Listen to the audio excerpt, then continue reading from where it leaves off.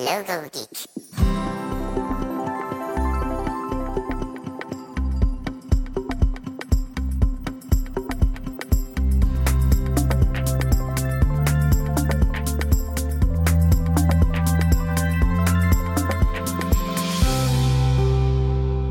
Hey Logo Geeks, it's Ian Paget here, and this week on the podcast I'm joined by Gregory v. Diehl, where we'll be talking about the importance of creating a unique brand story and the steps to create one too.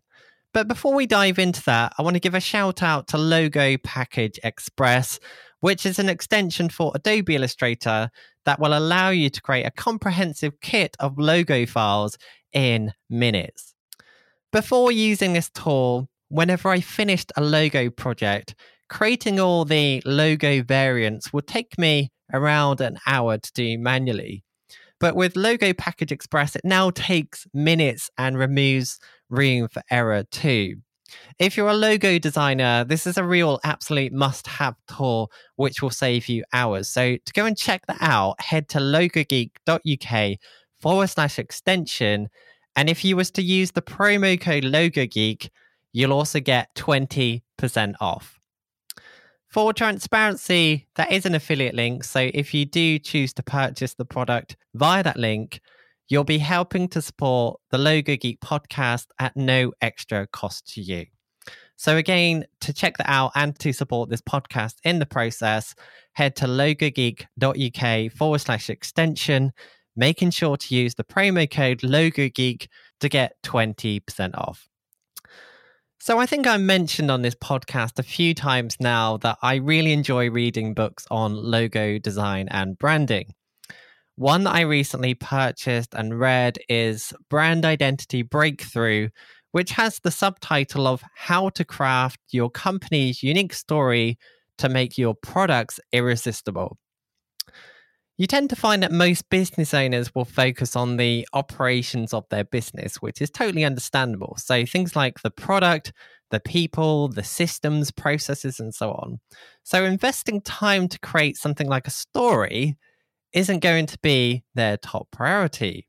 But after reading this book and through other conversations I've had with people that's into branding, I really see the immense value in a strong brand story to help a business sell products, to build a more fulfilling business, and to also attract and retain really good staff too. This book was a really enjoyable read and one I'd highly recommend to business owners or anyone working with clients to create a brand strategy. So I decided to reach out to the author, Gregory v. Diehl, who agreed to come on the podcast to discuss the topics explained in that book. In this interview, we dive into the importance of story when building a business, and we break down how to create a story and how you tell it too. So let's dive into this. Here is the interview with Gregory v. Diehl.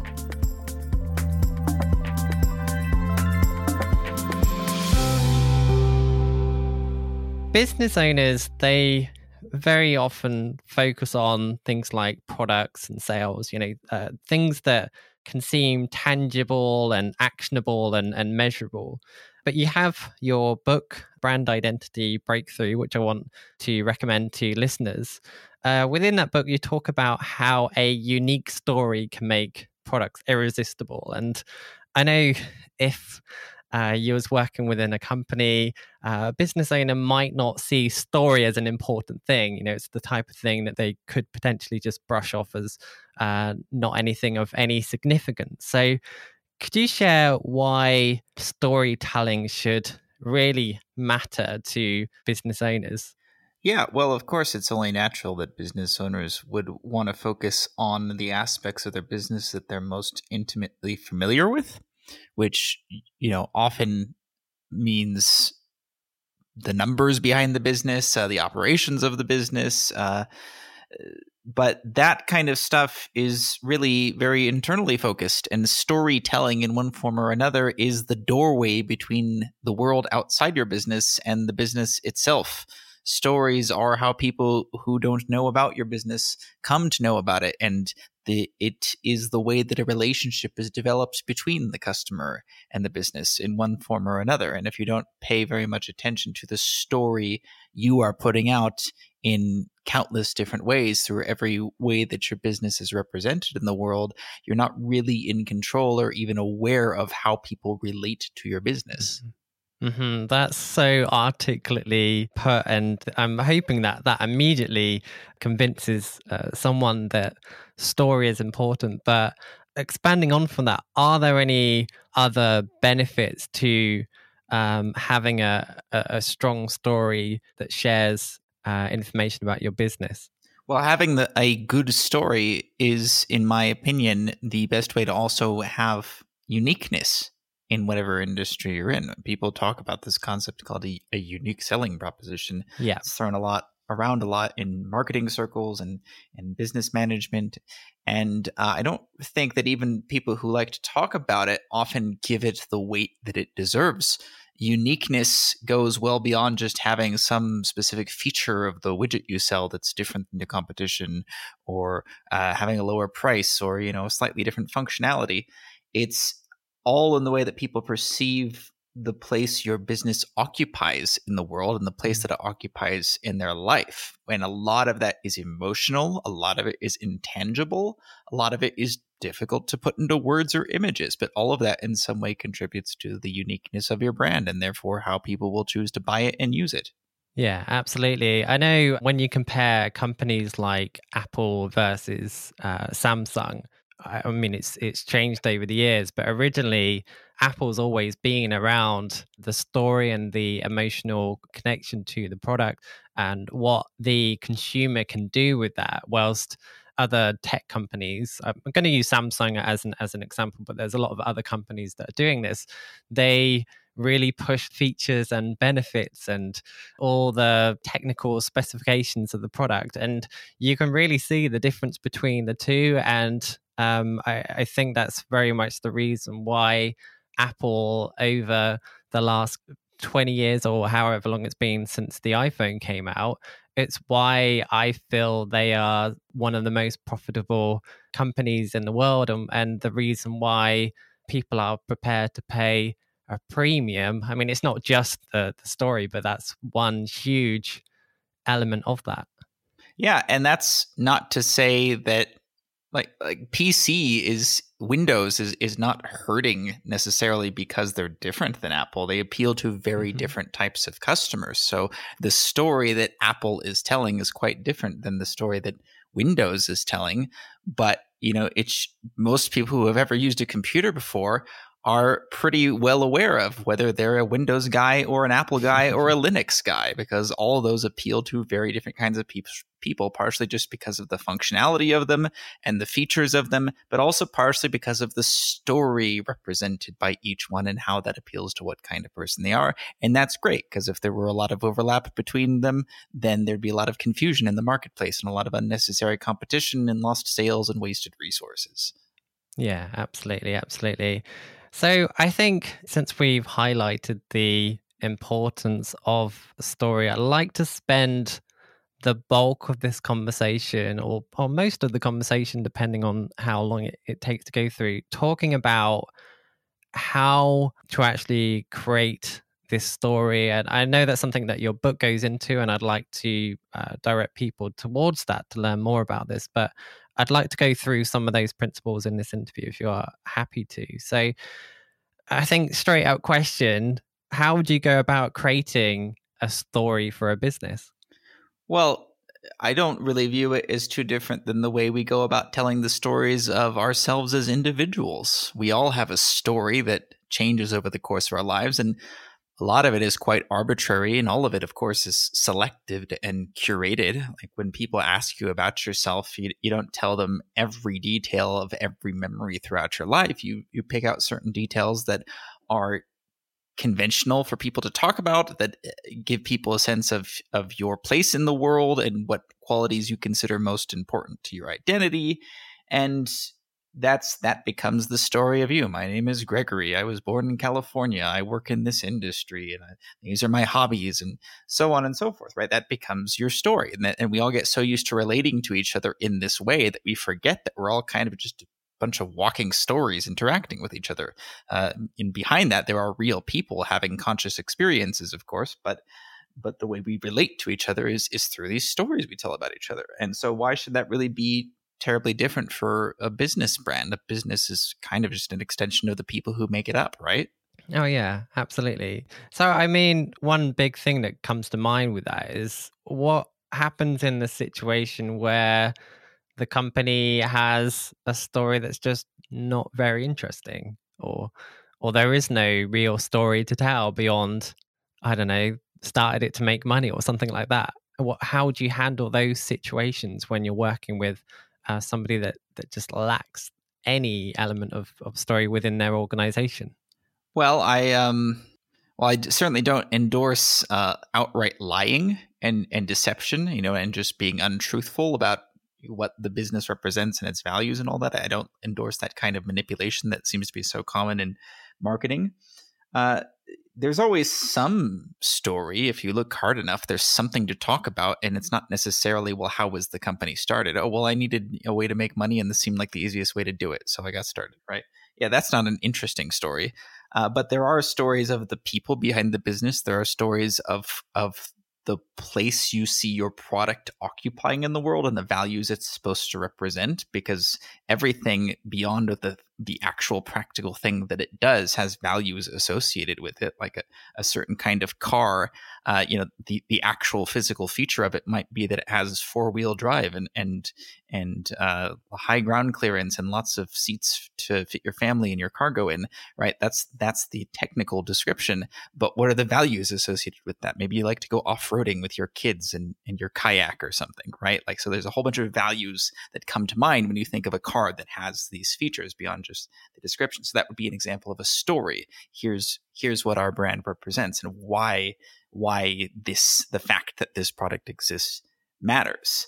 And so, and also maybe, you're in an industry where you don't need that much of a story. Like, maybe it's possible you're in an industry where your customers really do just care more about technical specifications than values and emotions and personality. Computers might be a good example of that. Going back to earlier, I think the average Linux user probably cares much more about technical specifications and so forth than the average Mac user. And that's reflected in how they use their computers. So that would be a good example where you don't necessarily need to emulate these really big famous brands and their stories just because you see that's what other companies are doing. What's appropriate for them is not necessarily appropriate for you, even if you're in the same industry. Mm-hmm, mm-hmm. And I know then, and within your book as well, one of the key elements to developing the story is, like you said then, is the value. So rather than talking about the specific features, it's a case of communicating what the value of those features are. And within your book, there's a whole chapter talking about how people don't see the value of their own company. Could you share a little bit more about that as well? How you've noticed that business owners don't necessarily see the value of their product or service right away? Well, of course, you're biased if it's your business, and that's true of anything you might ever create. If you're writing a book, you're going to be biased about the way the book is organized and the kind of information that should be contained in it. If you're writing a song or painting a picture, same thing, because you're putting so much of yourself into it. You see what's going on behind the scenes, but your audience doesn't see that. They just see the final product. They just see what's presented to them, and they see how they happen to use it in their life. So you might be thinking that your product and your business are worthwhile for a certain series of reasons that are related to how you have tried to build your business. But maybe at the end of the day, your audience has a completely different opinion that is, not what you expected based on how you thought you were building your business. And how would you ever know that if you didn't communicate with them? Beta testing of some kind is necessary in any kind of creative endeavor, just to see if the perception of your core audience, your target audience, is aligned with your perception of the person behind the scenes trying to steer the ship. And I want to stress that it really is the perception only of the target audience that matters, because everyone everywhere has an opinion about something. But if they're not people who are going to be your customers anyway, then why does it matter what they think about it? In the same way that if you were writing a science fiction book, you wouldn't ask for the opinions of people who read romance novels. Do you think this is a good book? Because they're going to be judging it by a completely different set of criteria than the people you actually want to be picking it up off the shelf, right? And so if you don't even know who your target audience is, the ideal people who should be buying your product, then you can't possibly know what their opinions are and how relevant they are. So it sounds like here, one thing that companies need to do is they need to clearly understand who they're aiming to target. And based on that, that's when they can then do some kind of user testing or some kind of feedback, so they can actually hear directly from the people that will be using the product how it makes their life different in some way. Sure. And it's not even just the product by itself in isolation, but it's in the context of every other buying choice your customer has, right? Because it's one thing if you put a product in someone's hand and see how they interact with it, but it's another if you're asking them to go in blind to a shopping mall and find your product appealing versus all the other ways they could be spending their money, competing products or not, right? How are they going to come to the conclusion, well, clearly, this is the one I've been waiting for all my life. I've been using these kinds of widgets for years, and always, I've had this problem that they just don't meet. And finally, here's this one saying, we specifically designed our widget to do this thing better. I will pay double the amount for that widget than I would for any other one. How do you know that if you're creating that kind of response to people if you don't know how they're comparing it to the other choices that they have, not just in isolation? Okay, so I'm seeing so many more layers to this. So it's not as simple as just sitting down and working out how you originally started. It sounds like you need to understand who your competitors are so that you can define some kind of USP. So I want to go into all of these things individually because I think they all impact this overall story and the way that you eventually communicate it. So I think probably as a starting point, target audience sounds like something worth going into. And from my perspective, I've been a graphic designer now for probably around 15 years now. I don't know where that time's gone, but it's been a while. And throughout that time, I've worked for agencies, I've worked on my own projects, and the bulk of people I work with, so the bulk of my clients that I worked with, they don't always know who their target audience is, or they wish to target everybody. How do you go about helping these companies define who they're aiming to target, and how do you know that they are the right person that they should be targeting?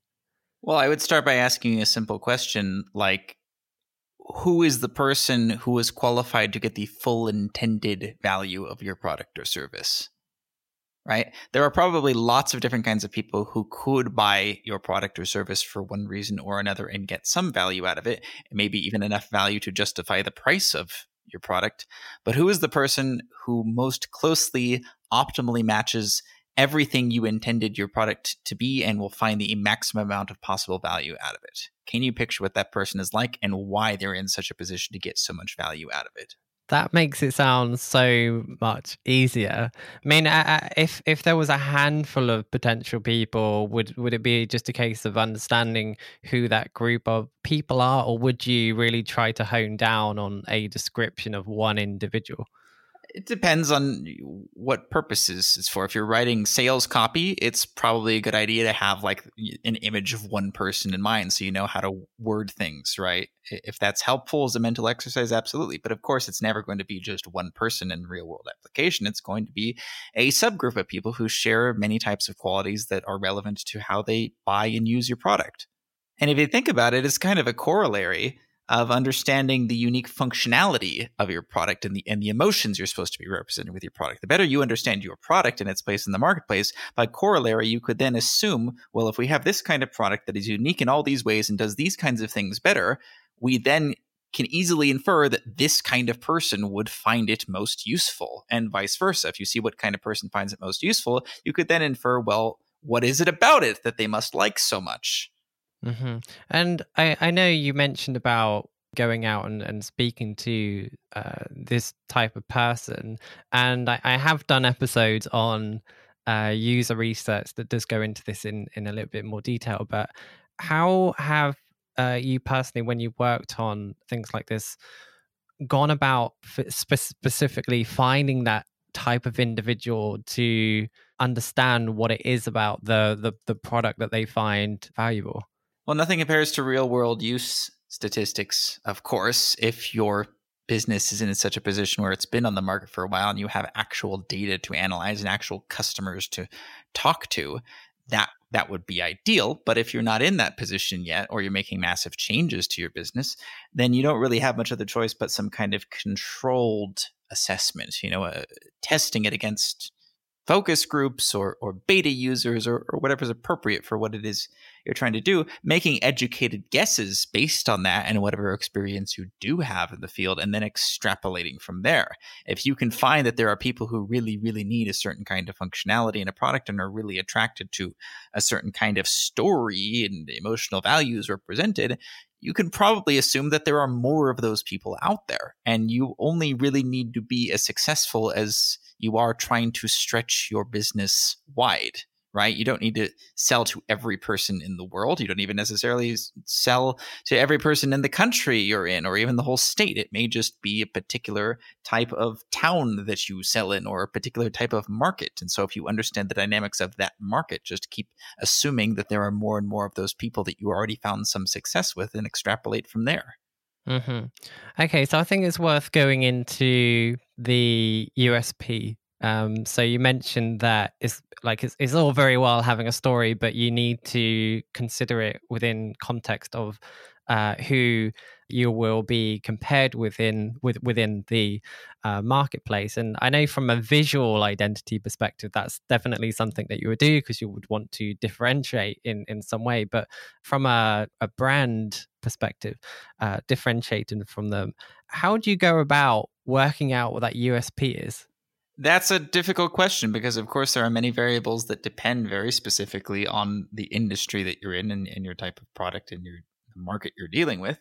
But there are certainly universal principles at play that apply to everything you could ever create and put on the market. Often it just comes down to like let's say you're already in a very well established market, because if you were literally the first person to come up with a particular type of product, obviously by default you'd have to be unique because there'd be no one else doing what you're doing. But at the same time, you'd also probably have a very hard time getting the market to adopt your brand new way of doing things. Even if it is objectively better, people just aren't used to thinking of using products in that way or spending their money that way. So there's this barrier you'd have to overcome if you were truly the first into a market. But that's not most people's situation. Usually what people are dealing with is a market that already has demonstrated consistent need from people, and they just really need to do one thing better within that well-developed market, like a TV that has higher definition or better sound or a flatter screen or whatever, because people already need TVs. We have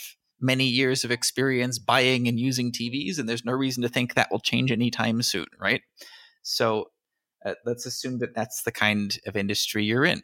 Can you think of that one thing that you could do better that people actually want to be better about the way they're used to using your type of product?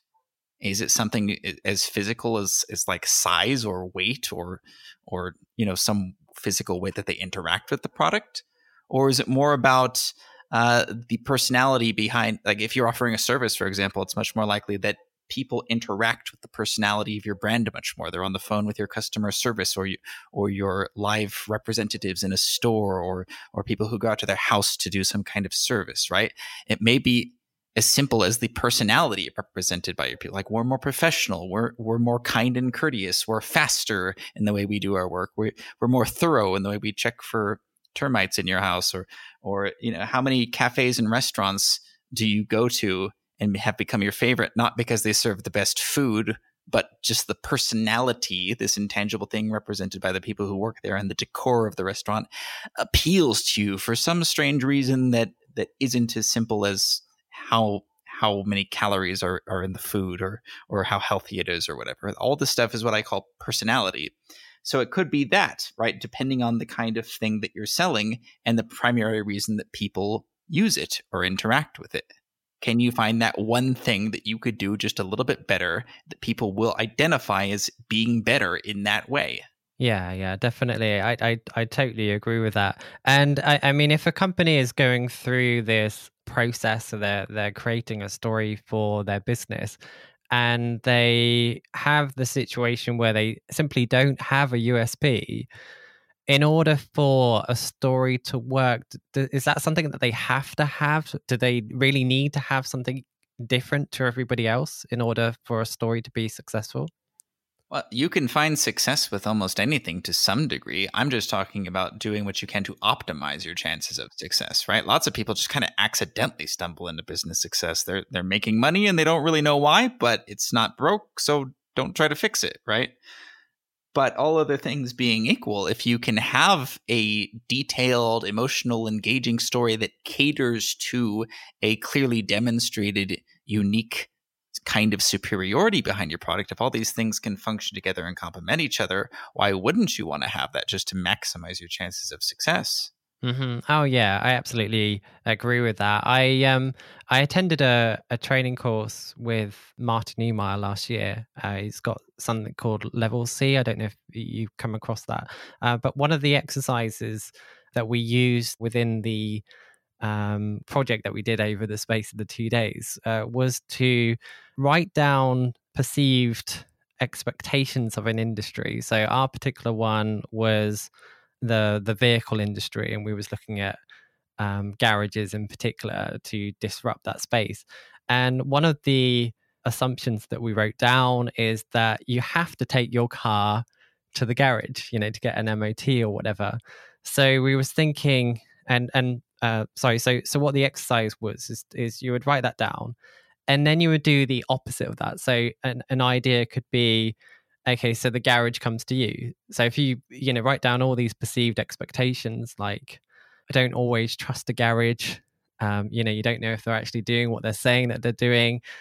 What if you had a business that you could trust and it was transparent and you could see everything that they was doing? And I found that to be a really quick, simple, easy exercise for coming up with potential ideas to have a very distinct, unique selling point. Yeah, doing things differently than your competition. Maybe there's a good reason people are doing things that way, but also maybe it's kind of a fault of the industry.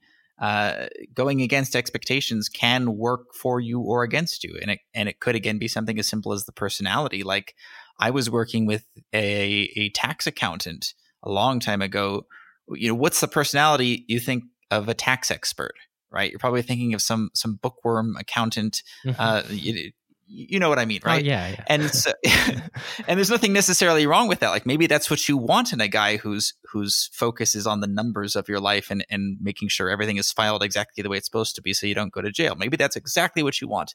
I was helping this guy write a book about his tax experience and his professional expertise, and he at first really wanted to avoid putting too much of his personal story and his personality even into the way the book was written. Like, he just wanted to get straight down to, here's what I'm an expert on and here's what you need to know. And I'm like, well, yeah, you definitely need to have that in there because that's what people are buying the book for. But I suggest you at least put like a strong introductory chapter explaining who you are, how you got into this business, what you like to do in your free time. And as we work on the main content of the book, take some liberties with it. Tell some jokes in there. Make some references to your personal life so people feel like they have a sense of who you are and that you're kind of more fun and engaging and have had a really unconventional life, not really the kind of personality you would typically expect with a tax accountant. Like, that will work to your advantage in this context. I strongly believe it. He was pretty hesitant about it at first, but we tested the book with beta readers, as I strongly believe in testing things against the marketplace before you just assume what's going to be successful. And they agreed that many people, and there are even many reviews on the book on Amazon now. It's called U.S. Taxes for Worldly Americans. You can see many reviews where people will specifically say, yeah, it was very thorough. I learned a lot of information, but also I found this book so enjoyable to read compared to other tax books I've read. Like I've been looking for something that wouldn't bore me and got straight, contained the information I wanted, but also like I just genuinely enjoyed reading what Olivier Wagner had to say about this very boring and dense subject. So that really worked out in his favor, and the book has been very successful in the last few years, I think strongly because of that. Beyond just the informational content itself, he did the opposite of what he thought he was supposed to do as a tax accountant, just because that's what people are used to. I love that story. I think that's a great example for any business owners that are listening, for simple things that can really make a difference for your business. I don't think many people would immediately think of something like that. And again, it doesn't matter if every person in the world thinks that that's a good approach, even if most people still prefer the conventional personality of what we think of as a tax accountant. He doesn't need to convince every person in the world. He just needs to convince a small subsection of the market who would prefer to work with him. That's all he needs, right? He has a thriving market there. I just want to take a really short break to mention the Logo Designers box set, which is a set of 6 ebooks that I put together to help you through the logo design process. So you can download that for free just by heading to boxset.logogeek.uk. Now, that is in exchange for your email address to sign you up to my newsletter. So if you do want to be kept up to date with what's happening with the Logo Geek podcast and other things I'm doing around Logo Geek, do head to boxset.logogeek.uk to download that and sign up. So that is it. Let's get back to the interview. Within your book, you do have a section on there about creating the identity of a brand. And I think for context, this is more to do with the actual underlying identity, the personality and so on, rather than the visual side of it. So there is a section in there about creating a personality profile. Could you share a little bit more about that as well? Like what that means for a business and how you would potentially use that information to your advantage? Well, your personality is captured in everything visual or verbal about your business. Like you are a graphic designer. You obviously focus on things like logo design. Mm-hmm. And what is the purpose of a logo? But to be memorable and to capture some kind of personality that people are supposed to be associating with the business, right? Absolutely. Right? Absolutely. And so to me, it's very much putting the cart before the horse to come in and say, well, what color should our logo be? Well, how the heck are you supposed to know if you haven't even asked what are people supposed to be thinking of my business, right? Uh-huh. Are we supposed to have a strong domineering presence or kind of like a meek welcoming presence? Do we want that bold blood red or the light sky blue? All of these things are conclusions that you should come to by first asking these basic philosophical personality questions. How is it that we want people to see us and interact with our intangible personality? So that obviously comes across in the visuals, things like logo design and color schemes that you choose. But also, again, going back to the medium of books, the way that Olivier chose to write about a boring subject in kind of a fun, friendly, conversational way doesn't change the actual value of the information. The instructions for how to fill out different tax forms or the numbers used didn't change, right? But it was more enjoyable to read that information. It made you want to keep turning the pages. You felt like you knew Olivier after you read his book. That's all personality. It has nothing to do with how actually useful the information is for your taxes. Mm-hmm, mm-hmm.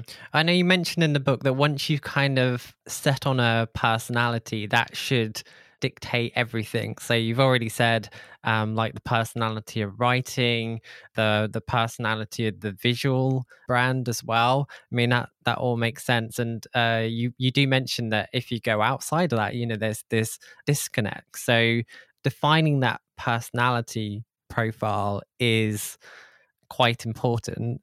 are there any tools or approaches that you could use to work out what that is? Because I think for a lot of companies, that's quite an abstract thing to think about. Well, this kind of goes back to my earlier comments about being manipulative and deceptive.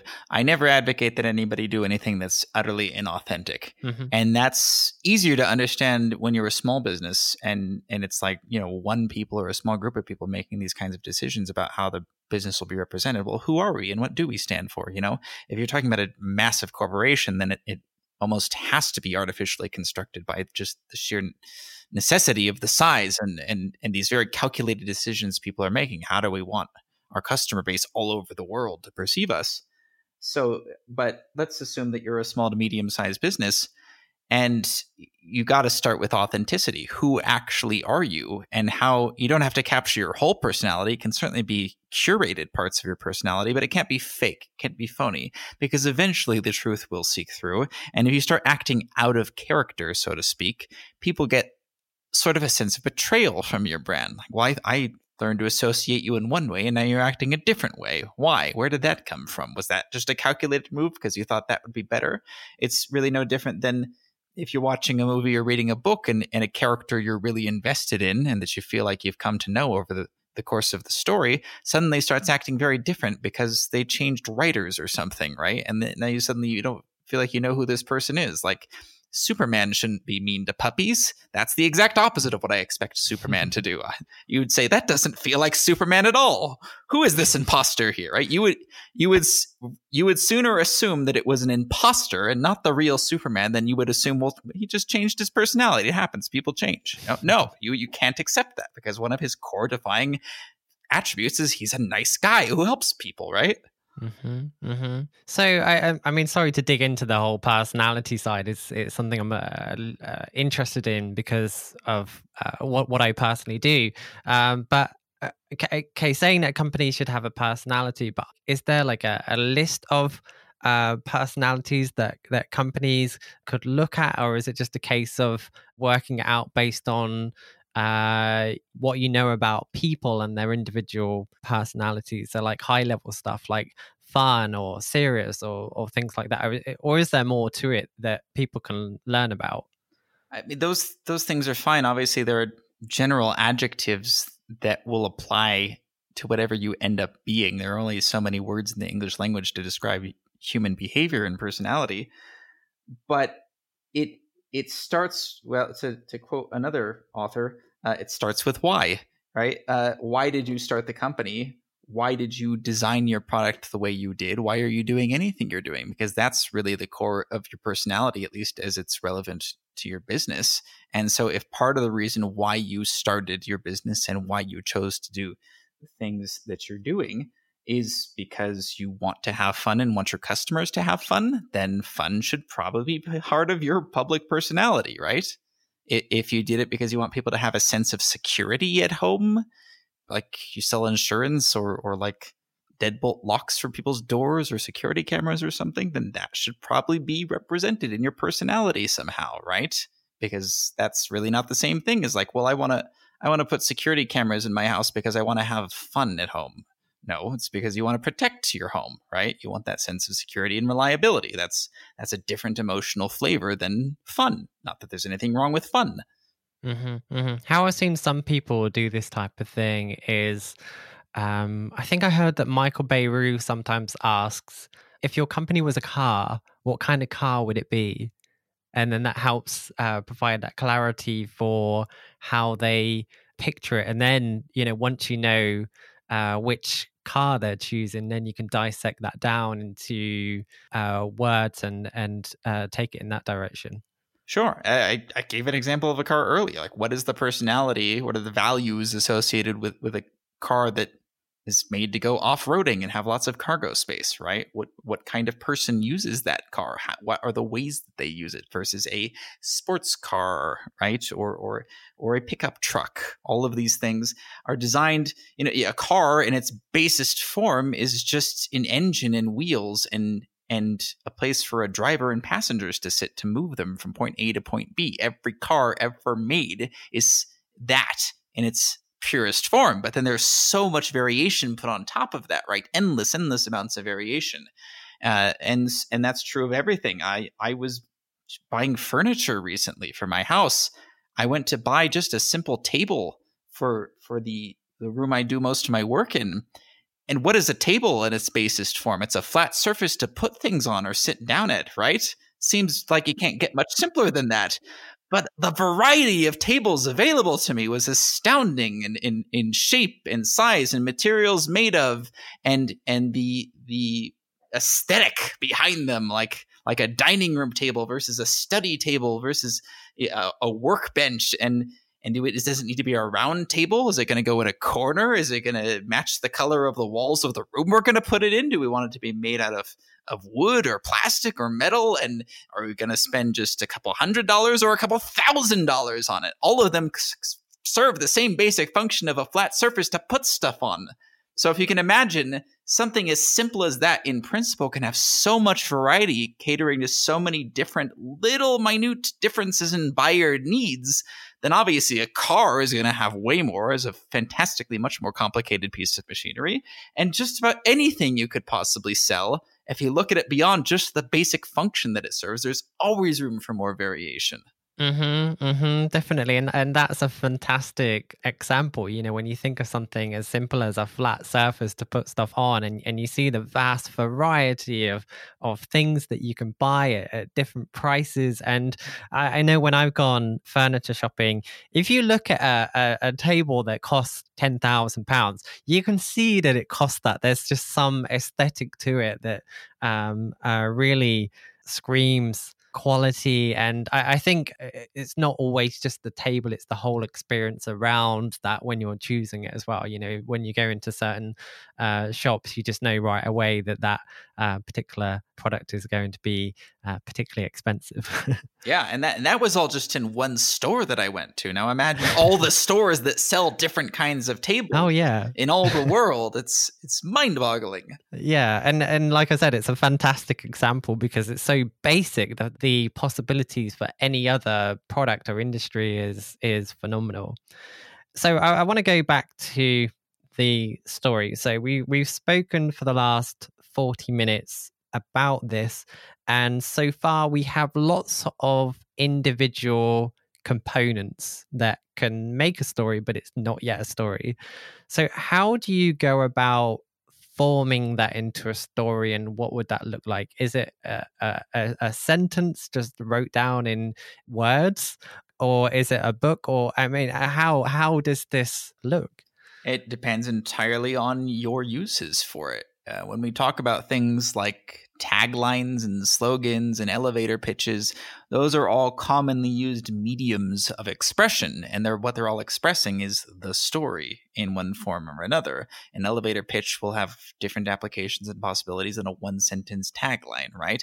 And a brochure will have different applications than a book written about your industry, or the website content of your website, right? All of these things, I tend to focus mostly on the verbal because I'm a writer and a talker, but obviously it applies just as much to things like the visual element. The functionality of the website will be part of the story of how they interact with your brand, of course.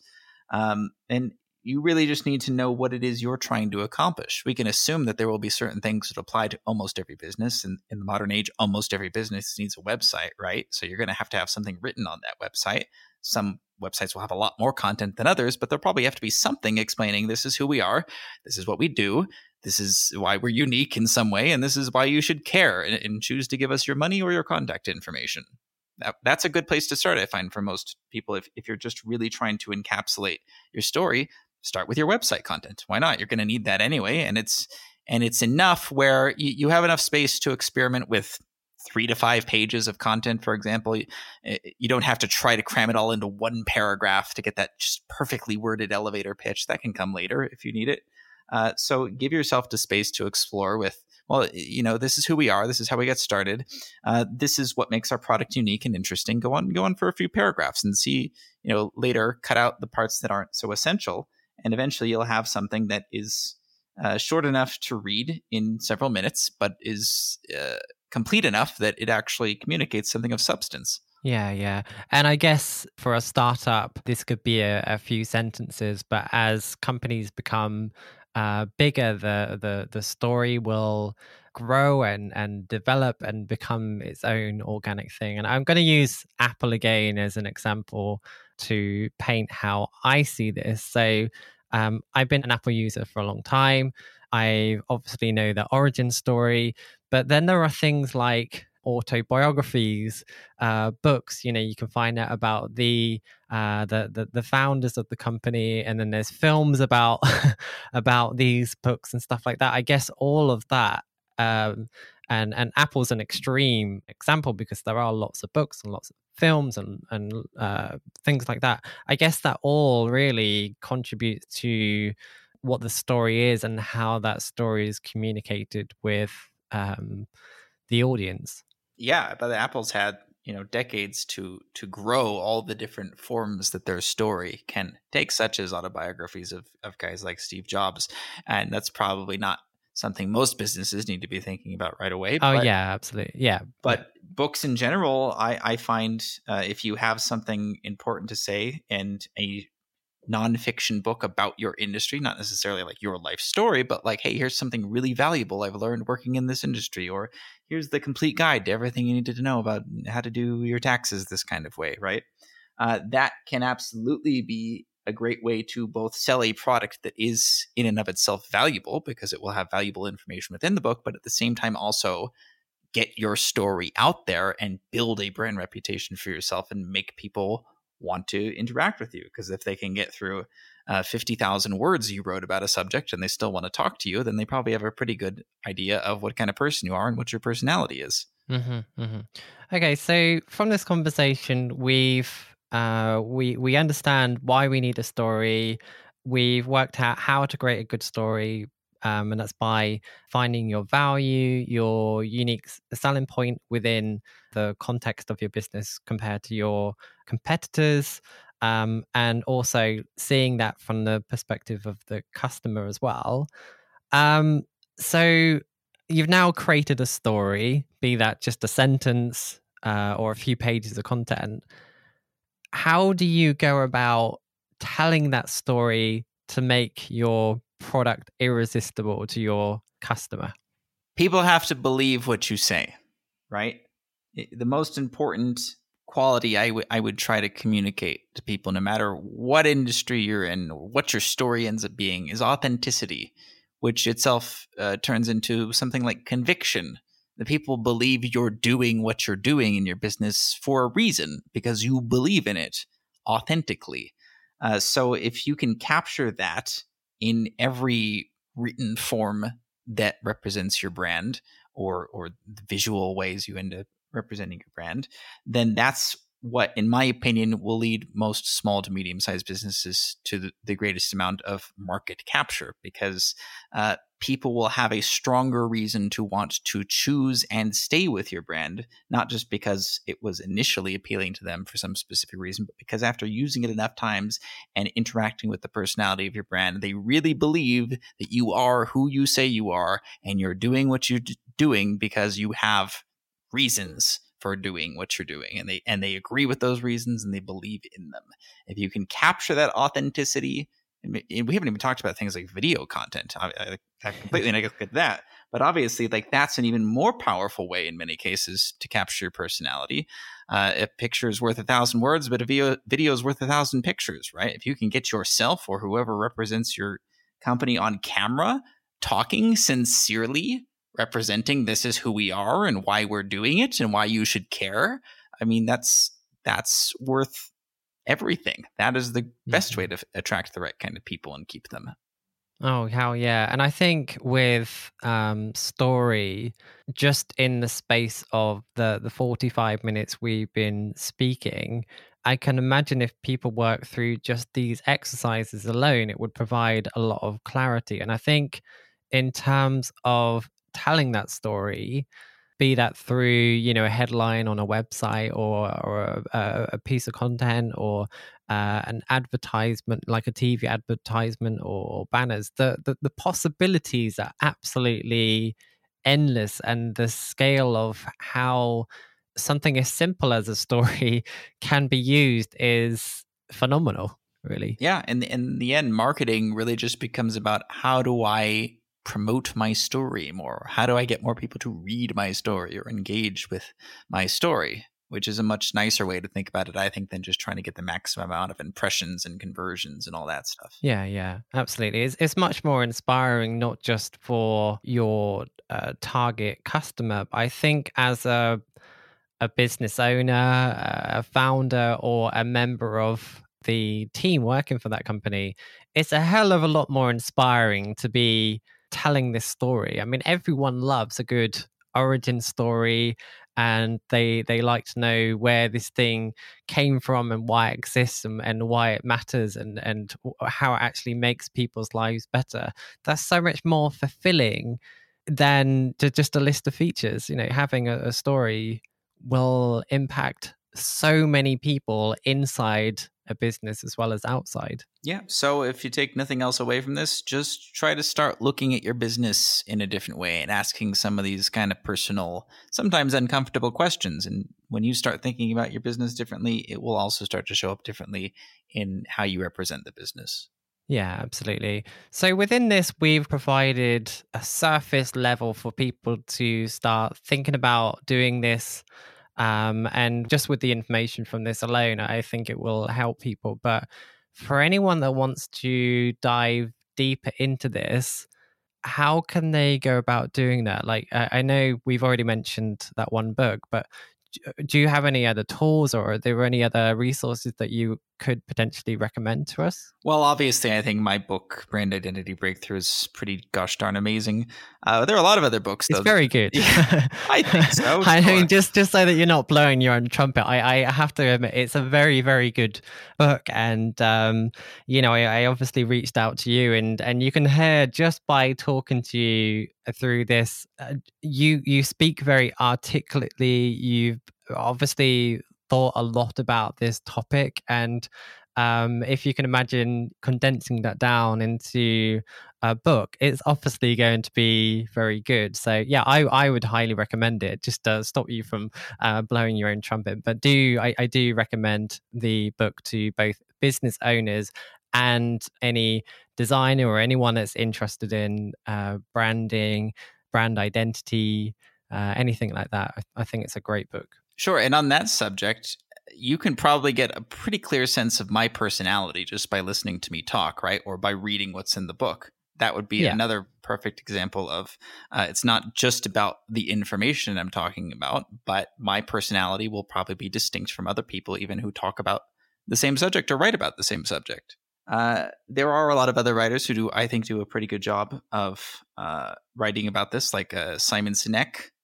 He tends to write about a lot of the same things, really, getting to the purposes behind your business and those kind of philosophical insights about why you're doing what you're doing. That's really my whole focus. And I'm also a personal development author, and I find it's not really that much different writing about business and writing about personal development. It's just a slightly different focus, but a lot of the same questions that you have to ask in order to make this kind of progress are quite similar. So if you take lessons away from reading a philosophy book or a personal development book that helps you reframe your life differently, can you extrapolate those same kinds of questions to your business? Can you think of your business as just an extension of yourself? That's the kind of tool that I find really useful for people.